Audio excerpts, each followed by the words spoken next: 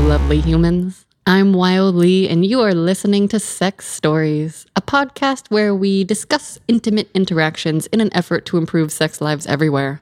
And I am so excited to introduce to you our guest today is Philip. Welcome, Philip. Hello. Will you please tell our listeners some basic facts about you? For example, age or generation, where you're from, what your background is, and profession, gender identity, all of those things. All of that thing. Oh, yeah, it's quite a list. I know. I'm 61 years old. I'm a native Californian. Let's see. I guess the cisgender is the correct answer to that. And my pronouns are he, him. What else? Orientation. Orientation. Heterosexual. Okay. I work in show business. Nice. I also do some photography. I was a bar bouncer once a long time ago and a bartender. I've done a lot of different jobs. Amazing. Yeah. Where did you grow up? Well, I grew up in Northern California. And then I left when I was a boy. And I joined the Marine Corps. And then I just started just living a lot of different places. New York, Florida, back to California for a while. I was overseas for a long time. So I've lived a lot of different places. Excellent. But I guess my roots are in California. Okay. And when you were growing up, what was your family like in terms of when it comes to sex? Well, suffice it to say, I grew up in a black belt Catholic family. So sex didn't really exist. What does black belt Catholic mean? Or wait, is that a real? I don't know. I've never heard that before. It's okay. It's as opposed to like some sort of a wimpy white belt Catholic who's not all really that devoted. Got it. Yeah, like a real Catholic. Okay.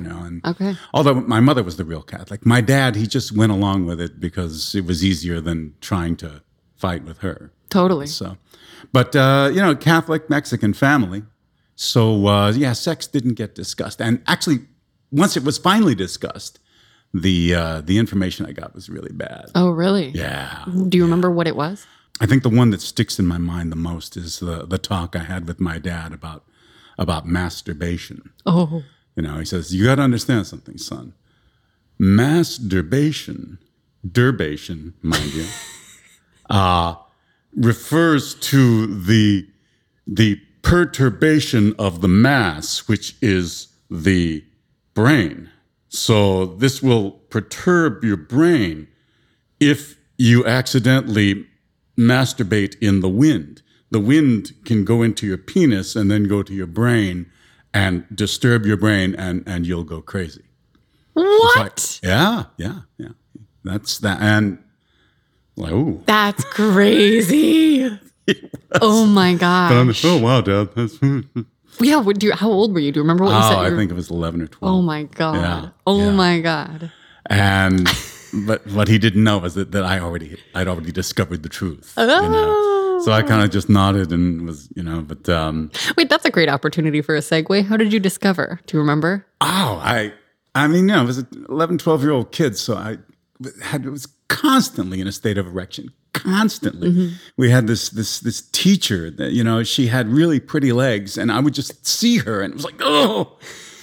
And so walking home from school, I found like a book with no cover on it. And I picked it up, was looking at it, and it didn't take long to realize that it was a pornographic novel. Oh. And into my book bag it went, and reading it late at night, I learned about something about masturbation, and then I thought, well, let me try this out. And I realized that the results of good, vigorous masturbation was not too different from the wet dreams I'd already been having. So I started putting things together on my own. Yeah. And it was actually a pretty well written novel. I don't know who wrote it. I barely remember. There was a woman in it named Ellen Towers, which I think had something to do with the fact that she had large breasts. Okay, listeners, if you have ever come across this novel with Ellen Towers, please let us know the name of it. That's magnificent. So what was it like growing up in Northern California? In Northern California, in the time, in the zone. And was your entire community in that same Catholic vein, or was it just your family? I mean, the neighborhood I grew up in was pretty much mostly Mexican families. Mm-hmm. You know, there was one Jewish family, some white folks, you know, some Asian folks, but the bulk of us were like Roman Catholics. We all went to the same parish. We all, you know, made first communion together. We all got confirmed together. We all, you know, got released from school for, I forget, whatever sort of catechism we had to go to. And it was just, I thought everybody was Catholic. Yeah. You know? And I don't have any memories of like things being like really harsh. Mm-hmm. You know, we just didn't know. We didn't know about we found out about sex, but as children growing up, it was just we were more focused on sports and you know, riding our bikes and, you know, hiking by the creek and whatnot, and you know, it's very idyllic. Yeah, it was actually. It was kind of like one of those childhood things you read in a Stephen King novel, you know, because we're all these kids running around doing all these fun things, but there always was kind of our mothers would say, "Watch out for the hobos down by the river." You know, so there was like evil was lurking, but we didn't have a lot of time to dwell on it. And then how did you go on to discover more? Like, take us from masturbation into your adult sexual life. Ah, wow. I got involved. I knew I really wanted to have sex. You know, I was, from the time I figured out that how masturbation was great, and, you know, and I read this pornographic novel, and there was some really great sex going on in this pornographic novel, but it was pretty much vanilla sex. There wasn't anything too weird about it, you know. There was like a formula. Oh, don't do that. Oh, yes, do that. Oh. No, yes, more, yes, no. Yes.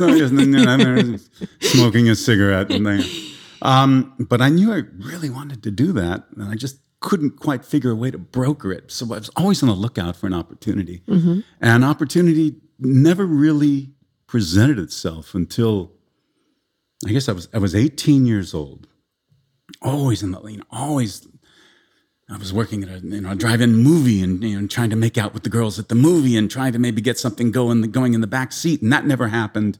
And you know, I was just on the lookout. And then I got involved with a drama program, a summer drama program, and we were doing these plays, and, you know, in the theater world, everybody's sort of laissez-faire about things like sex and love. And and having a good time. They're changing in the dressing rooms, and it's very open. Yeah, and this woman was the costume designer for the shows for the season, and she said, I'm having a party, and you have to be there.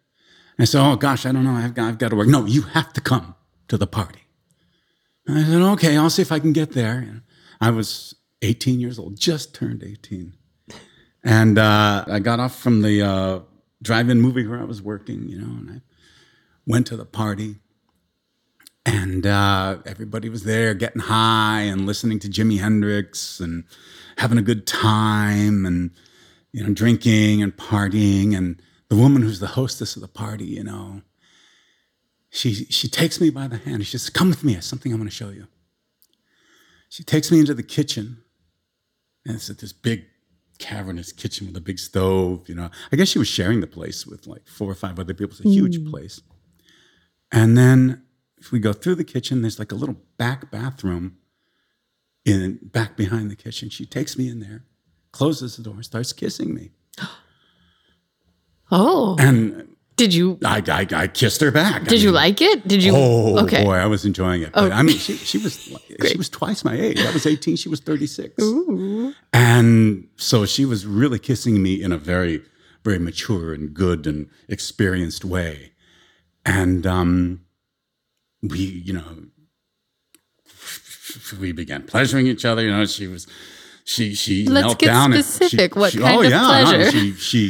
She knelt down before me, pulled down my pants, began to suck my cock, and and I was like, I thought my head was going to explode. Was that the first time anyone had ever done that? That was the first time anyone had ever done that, and so I'm like. Now, here's a question. Did you know that was a thing? I had read about it. Okay. I knew it existed, but I had no idea how to get to that. Totally. I ask only because it took me a while. It took someone explicitly saying blowjobs are oral sex for me to connect those dots. Yeah. Because I was giving blowjobs like as a 16-year-old because I was just like, this is a fun thing to do, to go down on someone. And to me it was part of the making out that I was doing with this specific person. And I just did not conceive of it as a sexual act. You didn't, yeah. And then when I found out, I was like, oh, I'm more experienced than I thought. I love it. Yeah. But so that and then she pulled off her shirt, she pulled my shirt off, we were making out, we're rubbing each other. I'm like fingering her and playing with her pussy, and and it's like really like we're both out of breath, and then I just was like I was full of lust and energy and sex. I just picked her up and I pulled her pants off first, and I picked her up and sat her down on the sink, and we just started fucking. Wow! Right there, standing up on the sink in the back bathroom in this place, and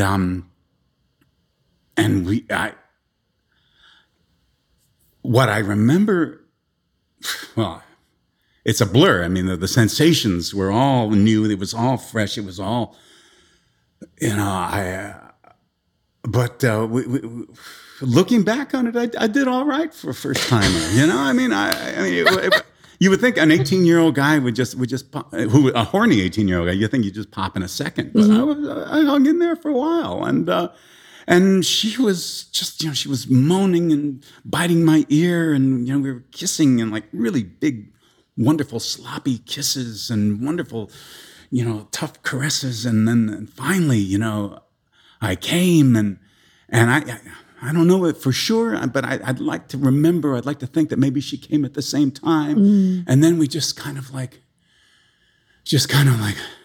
stood there. I stood there in the bathroom. In the bathroom. And I just we just sort of like breathed, and I kind of like went limp inside of her, and then finally my cock just sort of fell out of her, and we were just there, and it was just like this long time of just in each other, kind of like leaning on each other's shoulders, and then this guy named Frank opened the door to the bathroom to come in and use the bathroom, and he sees us, and it was so funny. Sorry, and he was like making a show of averting his gaze, and closed the door and went away. And Mim and I, her name was Mim, we kind of looked at each other and we just cracked up. And and that was that. I had lost my virginity. Wow. I was a man. That's what they tell you. Yeah, and I think boys take another 12 years to start growing. Like now I'm at the point where I'm like, maybe I would date a boy my age. Yeah, well, I'm thinking in another few years I'll finally achieve men. But no, I'm still working on it. I have a detail-oriented question. Yeah. If I'm doing math correctly, that puts us late 70s-ish. Mm-hmm. Was there any birth control? Did she? No. Did she even? Actually, it wasn't late 70s. It would have been. What was it? It was early 70s. Early 70s. It was like 1973. Okay, so we're squarely in the maybe 70s. 74. Yeah. Okay. Yeah, the AIDS hadn't hit yet, and quite frankly, in that particular moment, she was not concerned about getting pregnant. She wasn't concerned about getting pregnant. I sure as heck wasn't concerned about anything. I mean, it was hot. Yeah. It was, in a way, it sort of was like the model for my fantasy encounter. Just this sudden, just this pouncing upon the moment. You know? Yeah. Do you think, or would you say that has had an effect on your overall sex life as a first experience, or has it shaped some of your things, or do you feel like it was an expression of your internal desires? Well, I would say that the answer to all three of those queries is yes. You know, it did have an effect. I think it continues to in some way.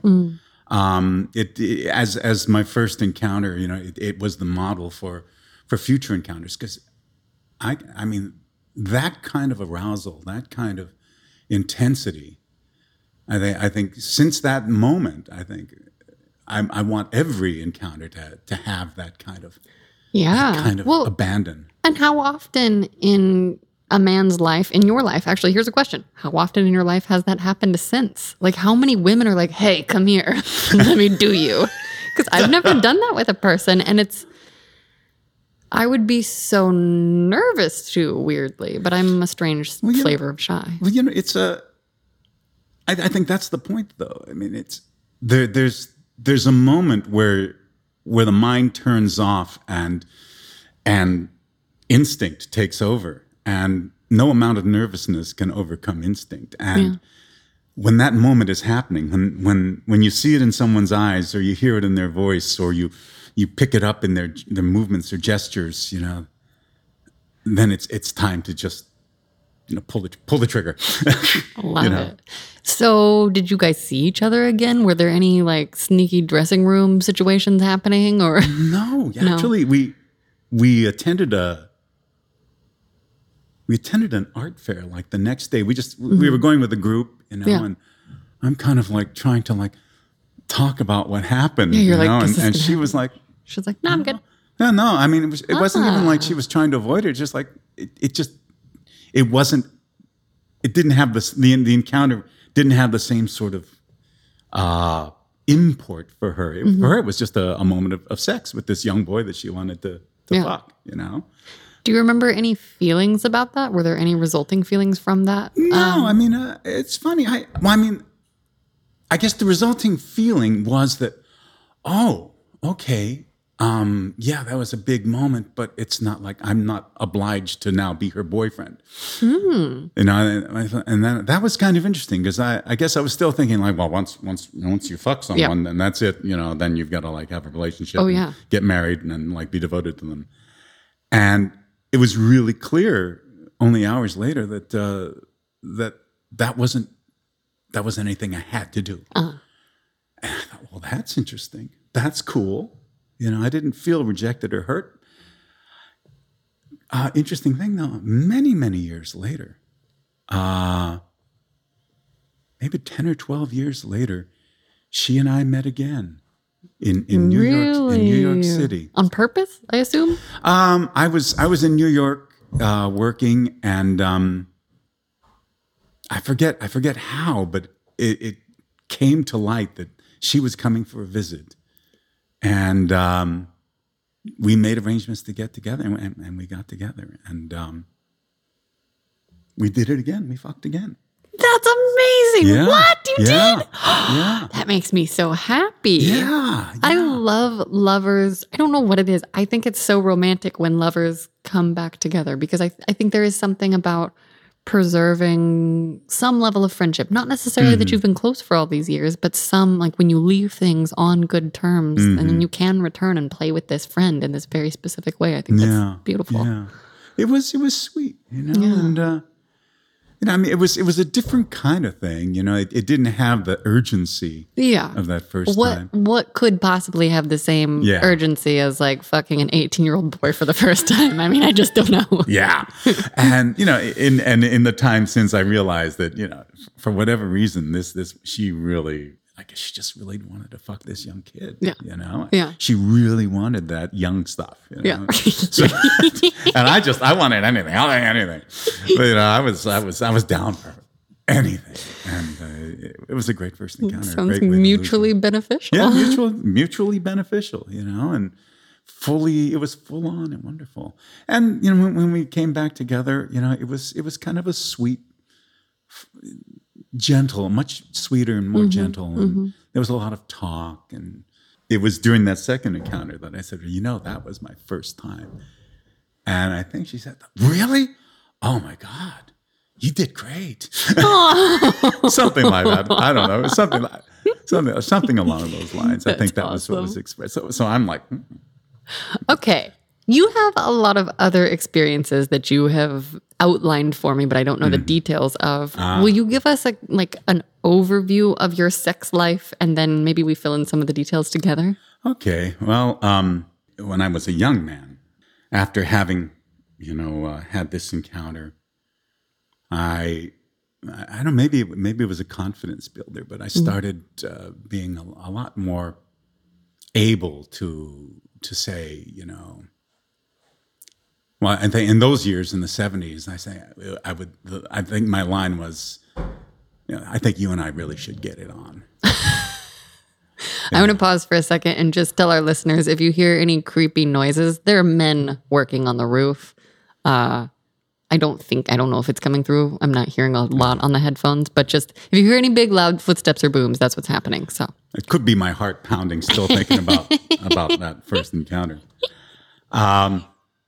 And I continued to work in the theater. It was mostly like amateur theater, but later on professional theater. And so I was in that tribe of sort of free-loving, enjoying people. So that's amazing. You were like living during the 70s during that time. Yeah. Lucky. So, yeah. So, gosh, screw it. I kind of in that group that I was with, I kind of got a reputation as a bit of a coxman, but a coxman. A rakish character. But I began to not only have more and different sexual encounters, but I began experimenting with different ways of giving pleasure. Such as? Well, the different positions. One friend I talked to once, she said that the doggy style was really the way to go. So I began just trying to understand why and just sort of work on that. Yeah. And work on the doggy style. Yeah. But that's a great point. So it sounds like you did not have the internet. Porn was a very different thing. Porn was hard to come by. It's harder to come by. I mean, you could find it, but it was, you'd have to go to a particular store. Yeah. And it was kind of all kind of seedy, and porn didn't have the cachet that it came to have during the golden years of porn. Mm-hmm. And now I don't know, porn isn't even really like a thing anymore. It's just... That's not true. Well, I mean... Now everyone has seen porn. Yeah, but that's the point. Yeah. Everyone has seen porn. Yeah. So is it porn if everybody sees it? Yes. Yes. Because, here's the thing. So I just yesterday had a friend share with me that the last 3 dudes that she fucked all went straight for her throat to choke her during sex without prior discussion. That is not... So I've talked about choking on here in a little bit, and I actually just want to do a shout out because I was listening to Dan Savage last week, and he had a very specific conversation with mistress. Oh, I'm blanking on her name. I'll look it up. He had a very specific conversation with a mistress that he had on, and they were talking about choking and how people talk about it too casually. And I had this moment of like, have I been talking about it too casually? Because I enjoy some choking, and they were both anti-choke. Like they were like, do not do this. Like you can die. This can cause asphyxiation. And I just want to be very clear on the podcast. I have only ever engaged in choking where I can still breathe. I've never had anyone fully cut off my airway. I don't find that safe anyway. So I'm just saying that as a quick shout out to be like, dudes, anyone really, don't do anything dangerous with your partner. Choking qualifies as dangerous without talking to them. So that's my aside about porn and choking. And I think it's had an effect that we don't even realize. Well, I think, the effect being that I think a lot of young men today are using porn as their sex education. Yes. So you didn't have that, but it sounds like you actually talked to friends about sex a little bit. Yeah, I talked with my lovers and with other friends, and we talked about sex, Yeah. you know? And, one friend of mine, he said, "Oh man, what you've really got to do, is lick her pussy." He said, that's the way to go if you really want to get her off. Was that the first you'd heard of it, or did you know it was a thing? I sort of had a sense of it, but I'll tell you, it was like, ooh, wow, really? Because how else would you hear about it? Yeah. Oh, and then I thought, well, I guess the only way to find out is to try it. Yeah. And I think my first attempts were probably pretty clumsy because, yes, you can just go in and lick, a pussy, but it was clear that there was more detail and there was a more delving that had to be done. Do you remember the first pussy you licked? Was she familiar with? Oh yeah, licking? she was actually really helpful. Oh, that's amazing. It was another older woman, and that was like a big turn on. I think that's now a big thing for young guys too. But I love it. Another older woman, she really just sort of guided me because she said, "Okay, no, further up, okay, no," and then she just showed me. You see this right here, and she showed me her clit. She showed me the hood. Yeah, she showed me. She says, "This is where you want to be working, but you don't have to hit right on this little bit here. But if you just lick all around it and whatnot, it's gonna be great." And so I kind of worked with her coaching, and that's then amazing. I would go and try it, with other women, and it was clear that different women liked it differently, and I thought, well, that's interesting. So then I thought, okay, so I guess really, if I'm in a new situation with a new woman and I'm about to go down on her, then maybe I should start from the outside and work my way in and kind of try to read her reactions. And I tell you, there was, for me, pleasure. I mean, that really warm, sticky pleasure in the pit of your gut would really start to bubble when I realized I was giving pleasure. Oh, it's ooh, she's moaning and squirming because of something that I'm doing, and it's like. What do you think is the part that feels most delicious about that? Is it I'm powerful, or is it there's this attraction energy, or just to curiously wonder about that with another person? There may be an element of power in there, an element of I'm the cause of this. Yeah. I'm the son. I once had a friend, a woman who, she just loved to just suck my cock, and we would get together and I said, so what is it about that? And she said it nakedly. Yes, it's power. I have power over you. When I have your cock in my mouth, I own you. It's so interesting because other guests have shared that. Female guests have shared that about blowjobs. I'm trying to think if I've talked to dudes about blowjobs. I don't think very much. Or not in, gay dudes. I want to talk to more gay dudes about blowjobs. Hey, are you out there? Are you listening? Do you want to come talk to me about blowjobs? For me, it's not about power at all. When I am giving a guy a blowjob, it's never occurred to me to feel powerful. And I don't know if that's just because I am so submissive or if it's because I just really I take pleasure in doing it. And I like that they're enjoying it, but it's almost like that's secondary to my pleasure. I don't know. I'm still unpacking that. That's my current thought of the moment. That's an interesting issue because I would argue that maybe that it is an issue of power. You're just not gauging it. That's true. That's a great point, especially if I'm saying their pleasure is secondary. Huh, yeah. Well, see, reframes, instant reframes. It's possible. But getting back, I guess, to the overall narrative. Yeah. So by the time I was, in and out of the Marine Corps and in New York working, I had put together, not particularly broad sexual resume, but a very deep sexual resume with a lot of sex with a lot of women, but pretty much just vanilla sex,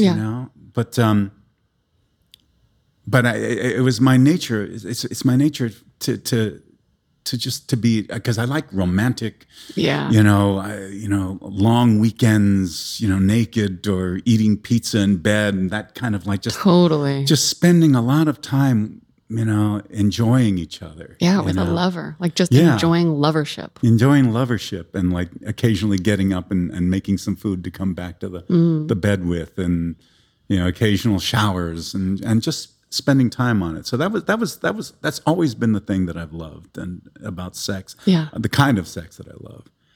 Then finally I got married, and being an old-fashioned kid, I thought, okay, that's the end of my cocksmanship, and Love that. And How let's- old were you when you got married?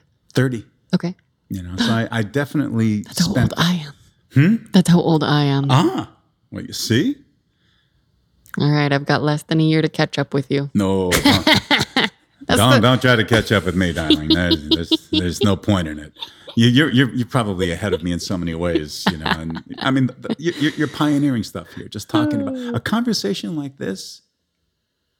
I don't even know. I don't know how I could have ever gotten into a conversation like this in the 70s. Okay, well, and I 90s. recently went on Hinge for 1 week. I was on the dating app Hinge for 1 week. I deleted it because I got overwhelmed / dejected feeling because there were so many people I said no to, which is fine. It's normal, but I hurt my feelings to say no to so many people in this weird way that just didn't feel good. So I'm off them for now. But one of the things that I put up was first date, I dare you to come be a guest on my sex podcast. I had one guy say yes and then didn't follow up, and I deleted the app. So I don't know, Bradley, if you're out there, come be a guest. Come on, Bradley. Don't be a wimp. Yeah, you said yes. You said it. Yeah. Stick by your commitments, you little twerp. But yeah, that's an interesting, how would you have started a conversation like this? You can't just, I am out in the world. I don't walk up to people and say, so tell me about your sex life. I'm able to say, oh yeah, I have a podcast. Oh, it's actually about sex. And then people open up, which is fantastic. It's the world. It's the world we're in now. I like it. I like it a lot. So you got married. I got married. What and, was married sex like? How long were you married? 24 years. Okay. And is it true what they say? When you get married, sex stops? it peters out, and that was part of the issue and that, there's this, when my bride to be and I were first together, it was very wonderful and intense and it was very good. Then we got married and it was still wonderful and lovely. And then she got pregnant, we got pregnant. And, we did all of that stuff about, having a baby. And actually some of the sex during pregnancy was amazing. It was Really? Because there was no fear of getting pregnant. Oh, yeah. That's great. Oh, my gosh. That's such yeah. She was pregnant. There were hormones flying all over the place. She's in this state. A woman in a state of pregnancy is a creature in and of itself that's a mega female. Yeah. I think for her, she was feeling as though she was becoming a full-on female, and you add that to the hormones to that, and wow, the sex was amazing. And then the baby was born, and there were things to contend with. Postpartum depression. Yeah. It was a difficult birth. It ended up requiring some surgery. Oh, wow. It was like a cesarean section, and there was recovery from that, and more postpartum depression. And then this particular individual, my ex-wife, had some anxiety issues about being a success, about doing things right. And was feeling like, she fucked up because she had to have a cesarean, she couldn't have the real thing. And it was like, no, we got a baby out of it. Who cares? Yeah. And somewhere in all of that, our sex life started taking a back seat to other things like, earning a living, keeping a roof over their heads, keeping the baby going. And then, attempts to get it going again were short-lived. Did you guys talk about that at all? Or was it sort of just one of those things that you stopped talking about because it's a problem and you just don't have the energy to deal with it? Or we would talk about it, but we wouldn't land head on. We would say, hey, we've got to fuck at least once a week, And we say, let's start setting aside a date night. And we would do that for a week or two. And then, and all of that kind of led me to look outside the marriage for sexual satisfaction. And I did that once. And with no knowledge? Without her knowledge, no. Because I mean, how do you do? I didn't know how to do that. I was not capable of it. Well, it's not it is more culturally appropriate to step outside of a marriage without a spouse's knowledge, which is only based on my anecdotal experience.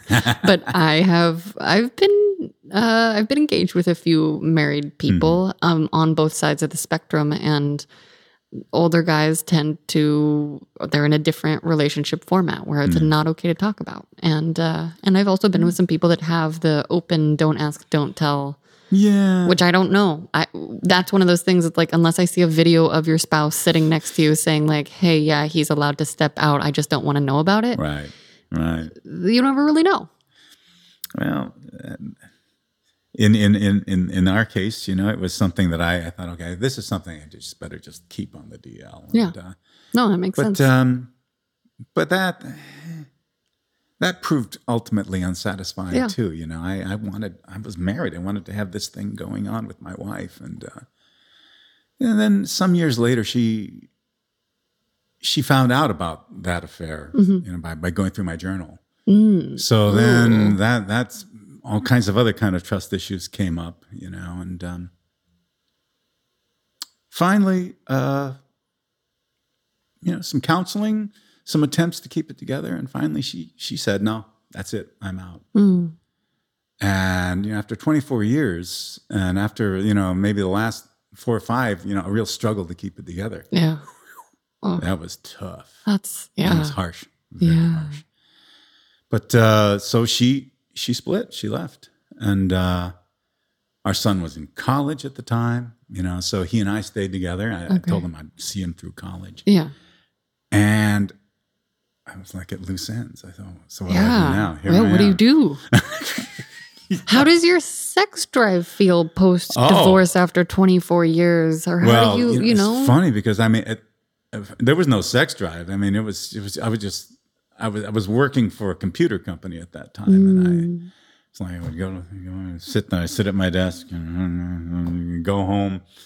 I say hello to my son, and watch TV, drink a few beers, and go to bed. Yeah, and I was numbed out. I was like really, really on the skids. Then one of the young guys where I worked, funny guy. He's like a musician and kind of a bon vivant, He said, dude, you're going with me and my brother. We're going to get you going, And they would take me out to places around town. And they would go and find women my age and bring them over and introduce them to me. And, how was that for you? It was strange because oh, hi. One time they brought this lady over. She's a very, very nice looking woman. About my age probably, and she was dressed up for the night. She looked very nice.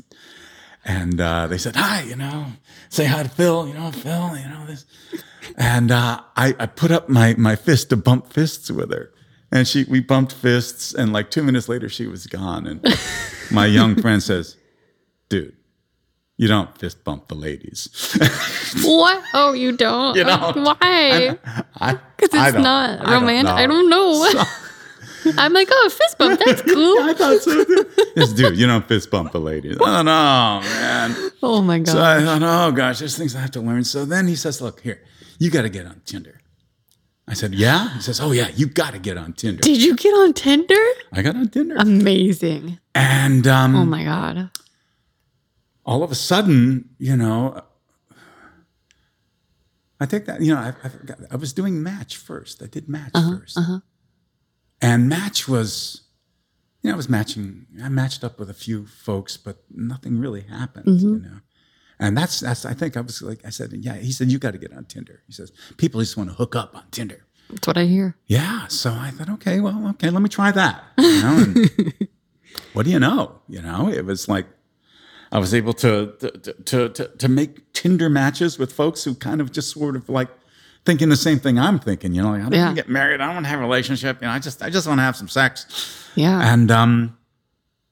And I started to get my groove back. You Yeah. know, and it was kind of a wonderful thing to know that not only that I could still like, you know, get involved in sexual encounters with folks, but that I wasn't alone. You know, Yeah. I made a point in my Tinder. I forget. I'm looking for females who have no kids, you know, who are divorced or never married, and who are like in their 50s. Yeah. And lo and behold, you know, there's a lot of folks who are in sort of the same boat that I was in, and who also came from sort of the same kind of history that I came from. You know, Yeah. because folks of my years, we're really inexperienced in the hookup. The idea of the hookup. It's like deal. my generation is started to kind of grow up with it, and yours is discovering it alongside us in a way. Yeah, as technology changes too and makes it available to all of us.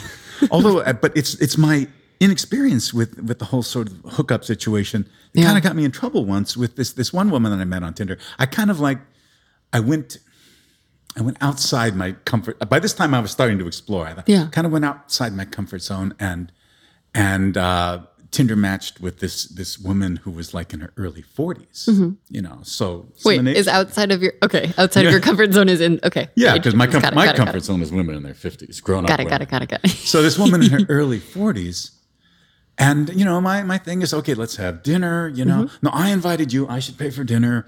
Look, I'll pick you up at your place. You know, and you go on a date, and you're courtly, and you're and you know, maybe a little chivalrous, but always polite and nice, and you dress nicely. And so this woman and I, we had a couple of very nice dates and really nice encounters, but it was clear to me that you know that there was a lot that wasn't matching up. You know, and so you know, I kind of said, okay, well, you know, I don't think we can go much further than this. This was really wonderful, though. I really enjoyed everything. She got really mad at me, and she says, "You sent off a lot of mixed signals." I said, "What mixed signals did I send?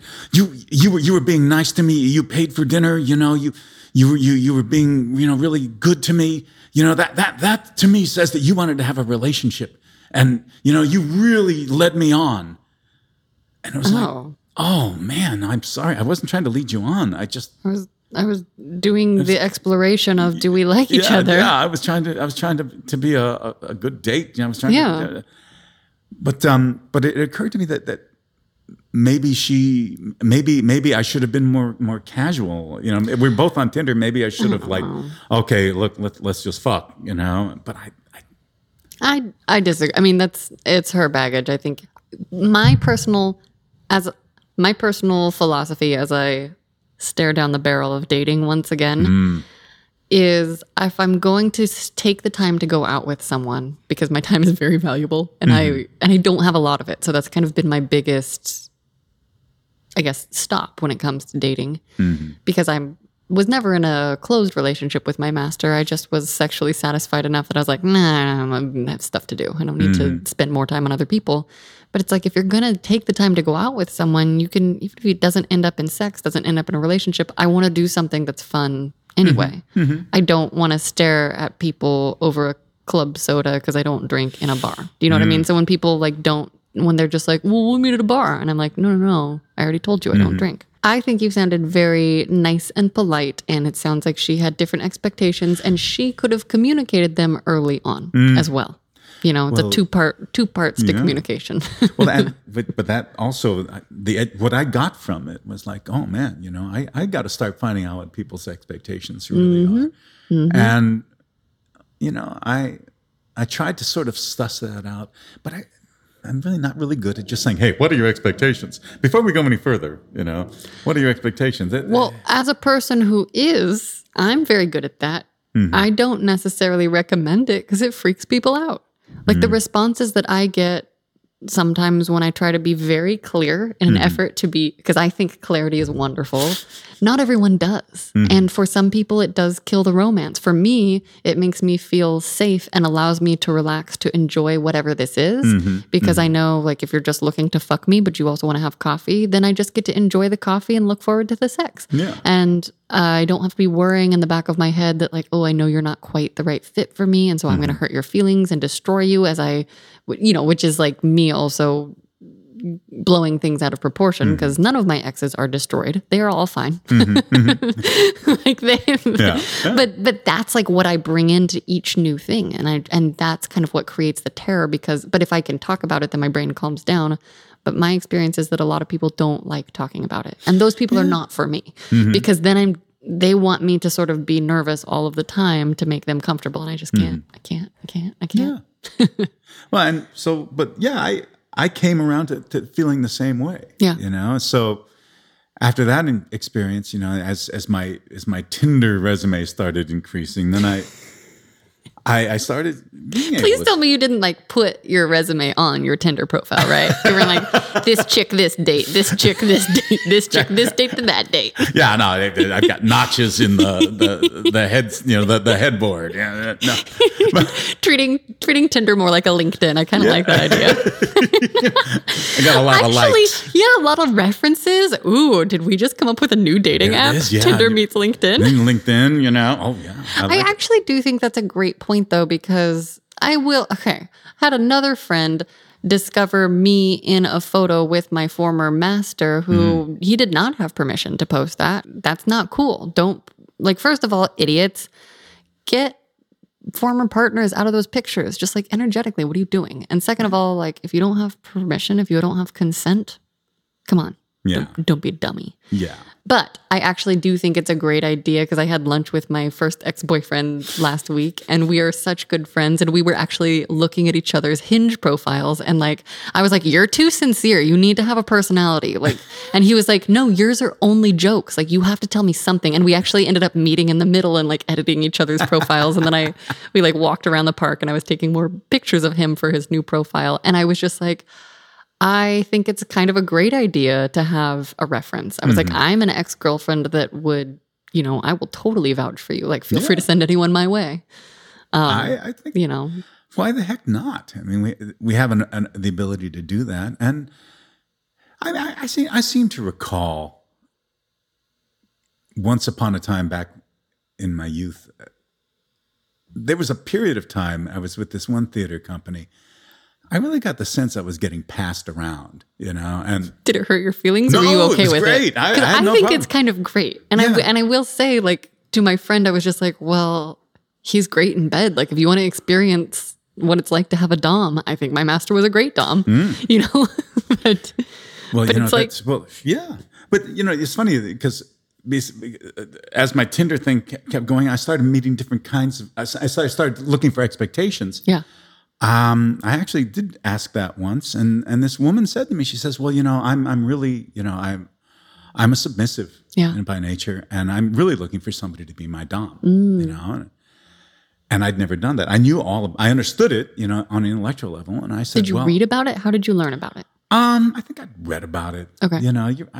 By this time I was reading about all kinds of stuff. Every time I saw a term, BDSM, dom, sub, all these terms, I would look them up, Urban Dictionary. I tried to figure out what's going on. I would read articles on it, look at porn on it, and try to understand what it was about. And she and I, we tried it for a little while. And I'll tell you, I couldn't hack it. It's a huge responsibility. It is. Huge responsibility. Yeah. And I told her, I said, I can't accept this responsibility. It's too much. I'll eventually, let you down in some way because I just, it's not in my nature. And she says, okay, well, that's fine. That's good. And we parted ways friendly, but that was great because then I started being able to really talk about stuff. I met this one woman on Tinder who was married, and she would come to my place. I was living alone in a bachelor pad by that point, And at one point I said, so, what would really get you off? And she said, oh, what would really get me off is if you were fucking me, and then just when you're about to come, you came and pulled out and came in my husband's mouth. And I said, really? Is he into that? Was the husband into that? Well, apparently he was. Oh my God. So I said, well, hey, set it up and let's see what happens. You did. So what happened?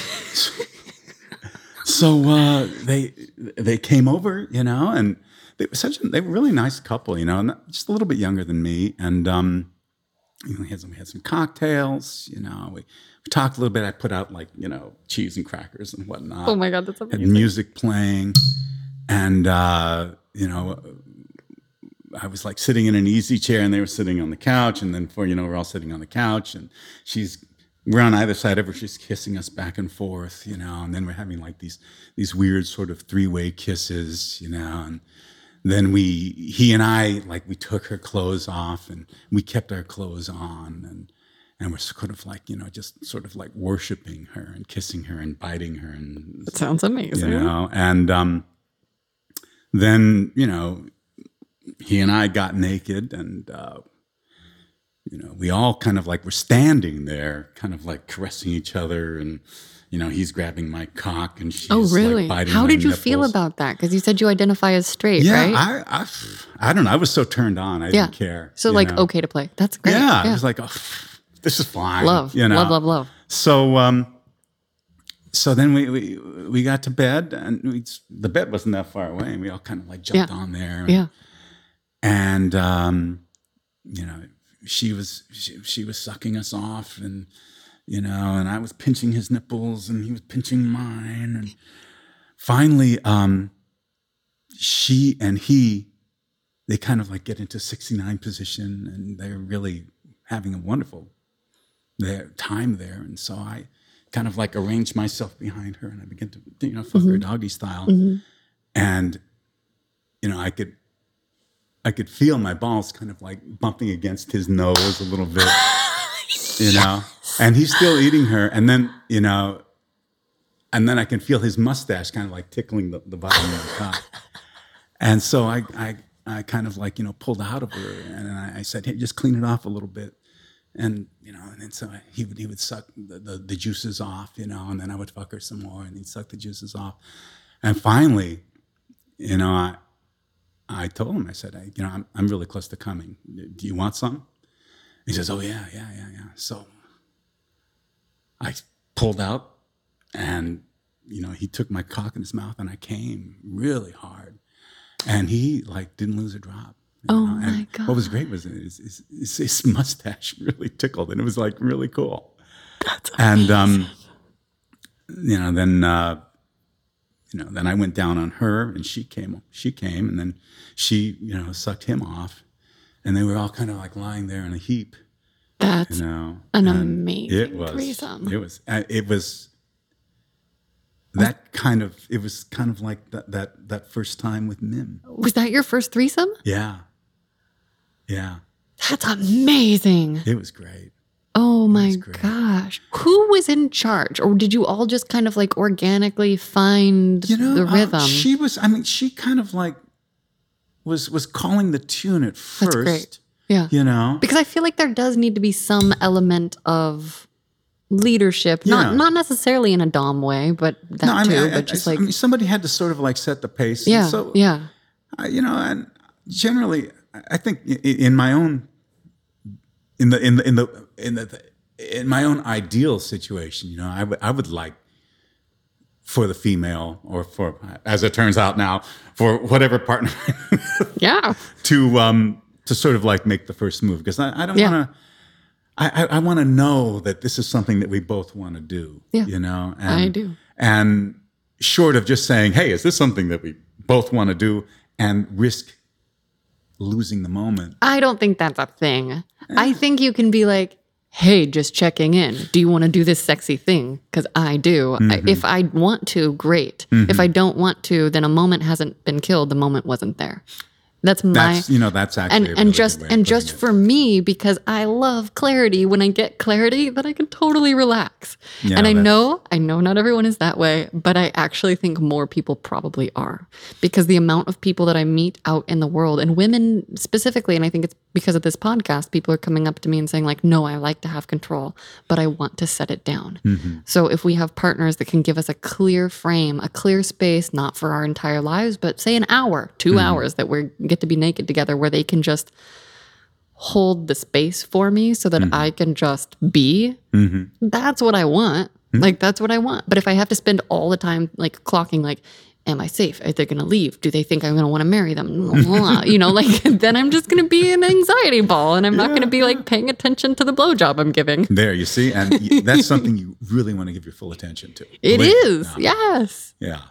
Well, and that's maybe, well, in a sense, maybe I got a little bit better at that, because this couple kind of like, they started introducing me to other couples. Oh my God, that sounds great. And yeah.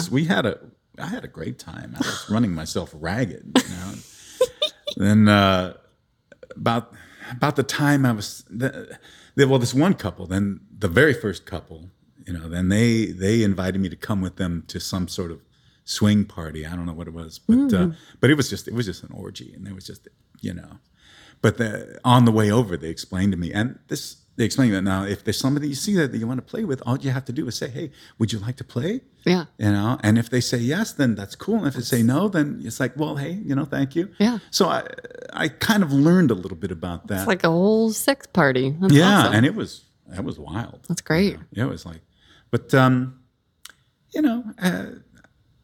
I preferred something more intimate, which was fine. Yeah. But I was happy to have experienced that. Yeah. And by that time, I was feeling really like, okay, I've got this. Yeah. So I decided to take a trip to Europe.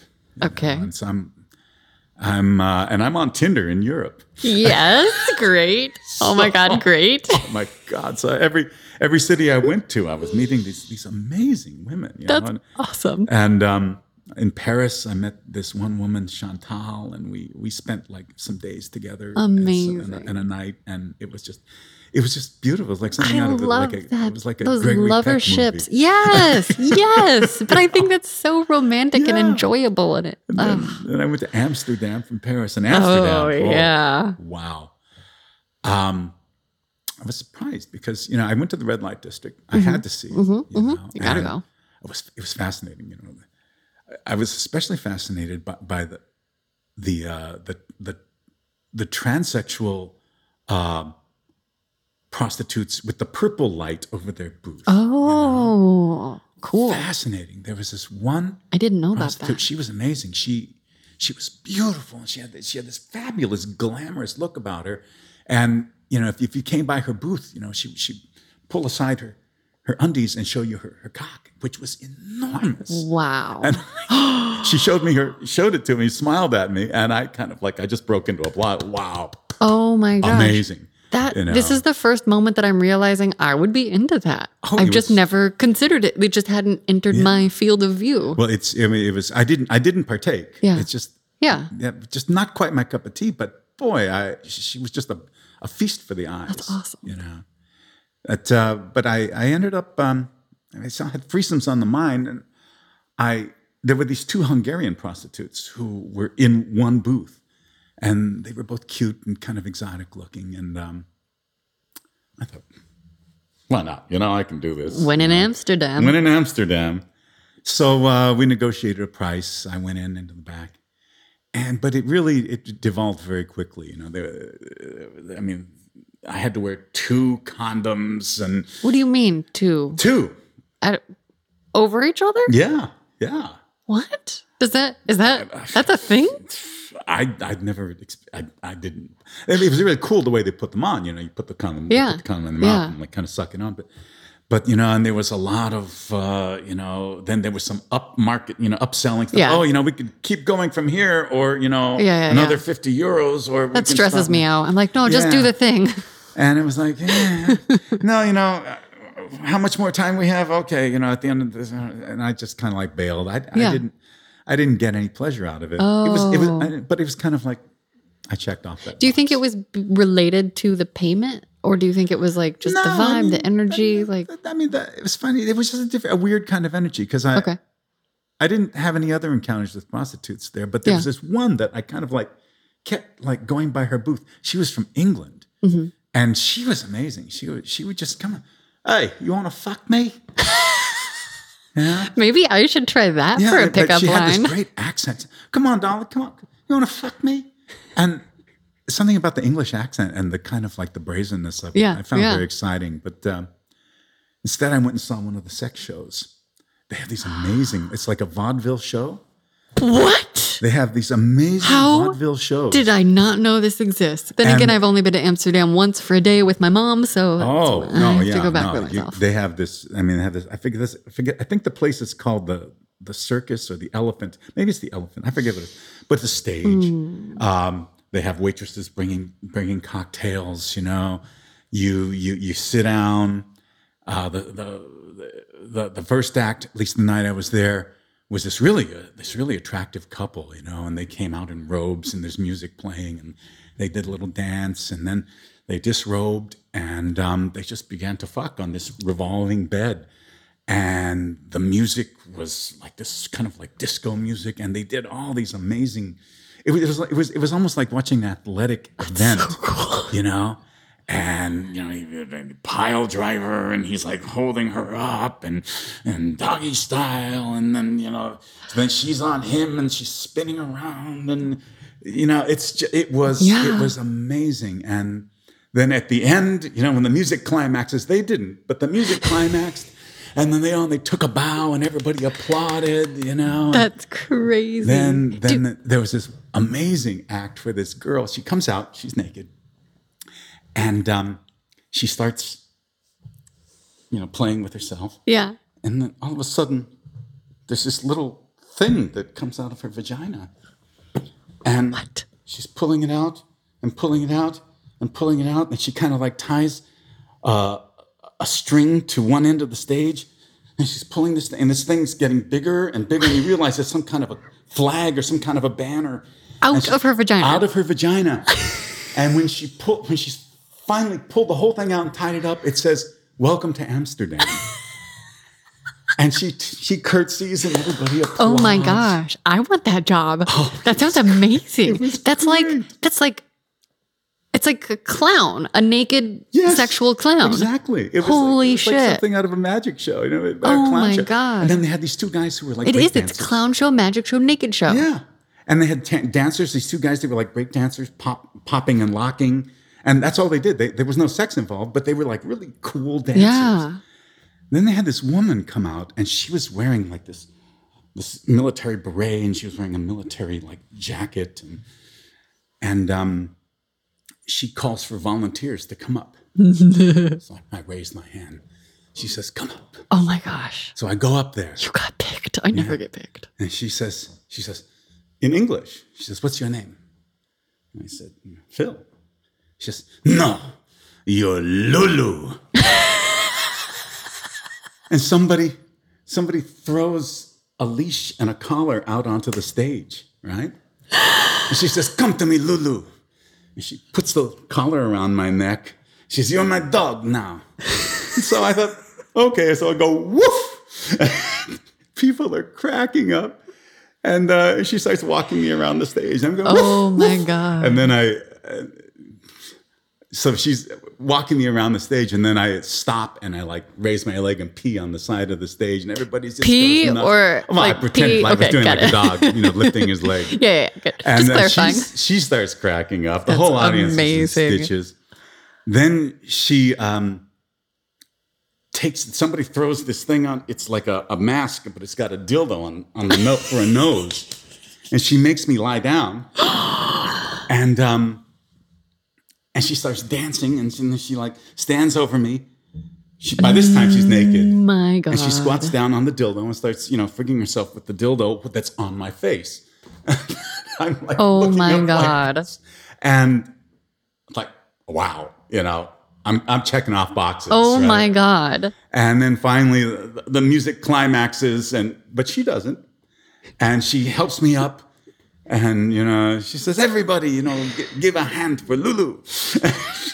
That's amazing. And I give her back her, her dildo mask and her thing. And I go back. And people are like, oh, that was great. Oh, you did a good job. It was just incredible. So the last thing of note on that trip was Barcelona. I met this woman. She was a photojournalist, and she was from Italy. And I almost didn't leave Barcelona because of her. Barcelona, she loved Barcelona. I love Barcelona. And we had this, it was more than just a sexual encounter. We had this connection, and I'm a photographer. I had a good camera with me on this thing. Yeah. And we were running around Barcelona, taking pictures of each other, taking pictures of all these Antoni Gaudi things. Oh my God. We were just having this adventure, and yeah. And at night, we couldn't sleep, we were just all over each other. And I don't think I slept the entire time I was with her. And then it came time for me to go to Madrid to catch my plane back to the States. And it was like, I couldn't believe we were saying goodbye. I couldn't believe that the intensity of the days and nights we spent together had come to a close. It felt like we'd only just begun. Yeah. And but we both knew that it couldn't be anything, really. Yeah. But we both had tears in our eyes as we were saying goodbye. Oh. And we're still friends. We still lavish praise upon each other via Instagram because she's this amazing photojournalist. That's a perfect example of someone you would want to put on your Tinder resume. Actually, and I would gladly vouch for her. Yeah. But coming back from that trip, I knew that I pretty much was ready to start trying to find a relationship. It wasn't too much longer when I met my current wife, and Did you meet on Tinder? Did you meet on Tinder? Yes. Okay, maybe I should get on Tinder. I don't know. I thought it was going to be a weekend, and we're still together all these years later. And what's interesting is that the monogamy that I'm practicing now with my wife it's so much different from the monogamy I tried to practice with my first wife, because it's not fear-based monogamy. It's not like, oh shit, everything will turn to shit if I make a misstep. Yeah. It's this joyful volunteering, like, oh man, everything is so good, I'm so happy, It just doesn't occur to me. That's beautiful. To go outside this bond we have. Yeah. For pleasure. I felt that way for a while with my master, even though it was not monogamous in the sense that he was married and lived with his wife. But I haven't slept with anyone but him since last July. And even though our relationship has now ended, it was the better part of a year thinking like, no, I'm good. Yeah. I don't need anything else right now. Which is totally different. I had never experienced that until coming together with this woman, and wow, it's great. Yay! and I'm a certain age. Sex is no longer the imperative that it was when I was 18 or 19, and it's no longer the restorative that it was when I was divorced in 55. It's part of our life. We have dinner together. We have sex together. We talk about the news. We watch television. We go to art openings. But I think that sounds great. I think that sounds fucking fantastic. Yeah. So wow. Yeah, that's the short version. There's a lot of stuff that I skipped over. I definitely feel like we could probably make this a 6-hour episode. So maybe someday when we have more time, I'll make it a bonus back episode or something. But this, more than anything, I just want folks to know that fellow humans, fellow lovers in their 60s and 70s are like people who have a heck of a lot to offer, and a heck of a lot of experience, but also just a heck of a lot of joy and passion. Yeah. And that age is not an issue at all. Yeah. You know? Beautiful. Yeah. Do you have any hopes for your sex life going forward? I don't know. Hopes. I just hope it continues and continues and continues. Beautiful. You know, the pleasure that we give each other and that we take from each other is really wonderful. And, I hope when my last moment arrives that it'll be in the moment. Or as my old friend from London says, you know, well, I hope I go out on the job. You know, I don't know. That would be, I suppose that would be all right, but not, maybe not for you, maybe not for your partner. I've thought about that before. I'm like, what if I? Yeah. No, right now, our sex life is beyond all of the hopes that I've ever had. Wonderful. In terms of it's it sounds like you have a long bucket list with a lot of crossed off items. Yeah. I think I've managed to cross off a few. It's amazing. If you could go back in time and give a younger version of yourself a piece of sexual advice, what would you say and what age would you pick?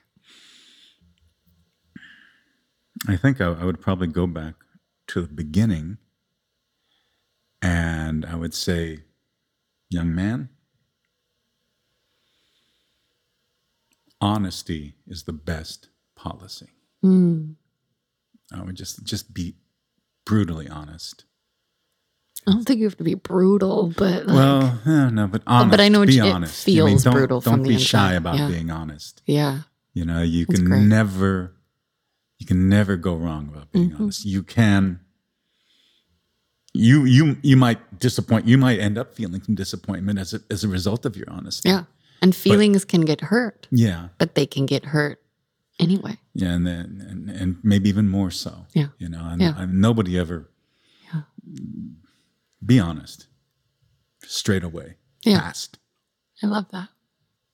Yeah. At the end of each episode, I give guests the opportunity to ask me a sex-related question if they so choose. Do you want to ask me anything?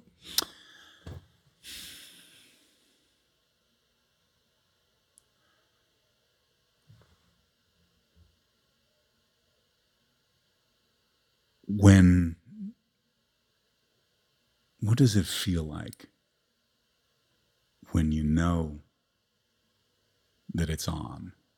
When you know that it's going to happen. It's not happening yet, you know, but there's a moment that comes. It may be hours or days before. But how does it feel for you when you know it's on?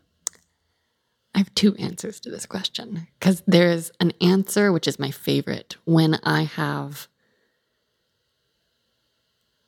the luxury of time and space to drop in and enjoy that. So when I know that it's on, whether it's someone I've met in the moment or a planned thing that I'm anticipating coming up, which I think both energies are very hot in their own way, I feel in my body, it's almost like a tiny little electric energy, like that current, like those tingles that run up the back of your neck when a lover or really just anyone whispers into your ear. And I feel like I'm vibrating at that next level. And it's almost like each little daily thing that I do in whatever amount of time it is leading up to it has this kind of extra like boost to it of excitement. And if it's in the more immediate sense, like there's when I'm actually like with a lover and we're like, you know, walking back after a dinner or like heading toward the bed.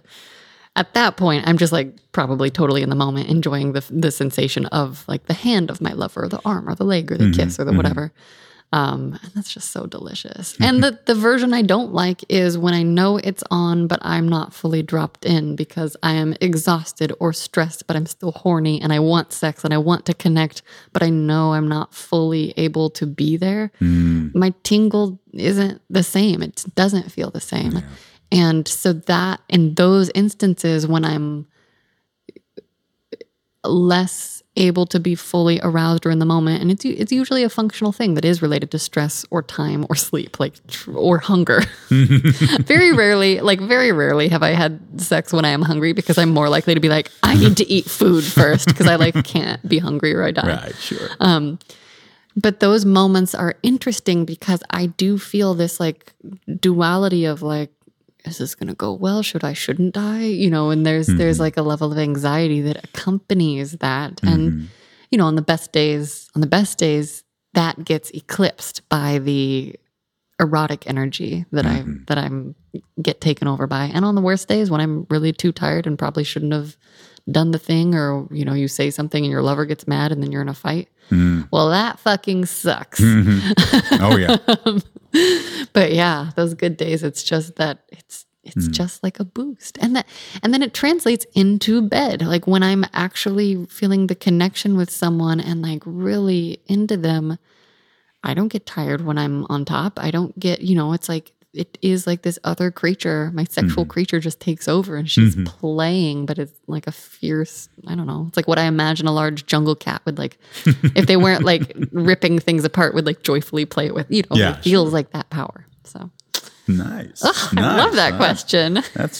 I love that answer.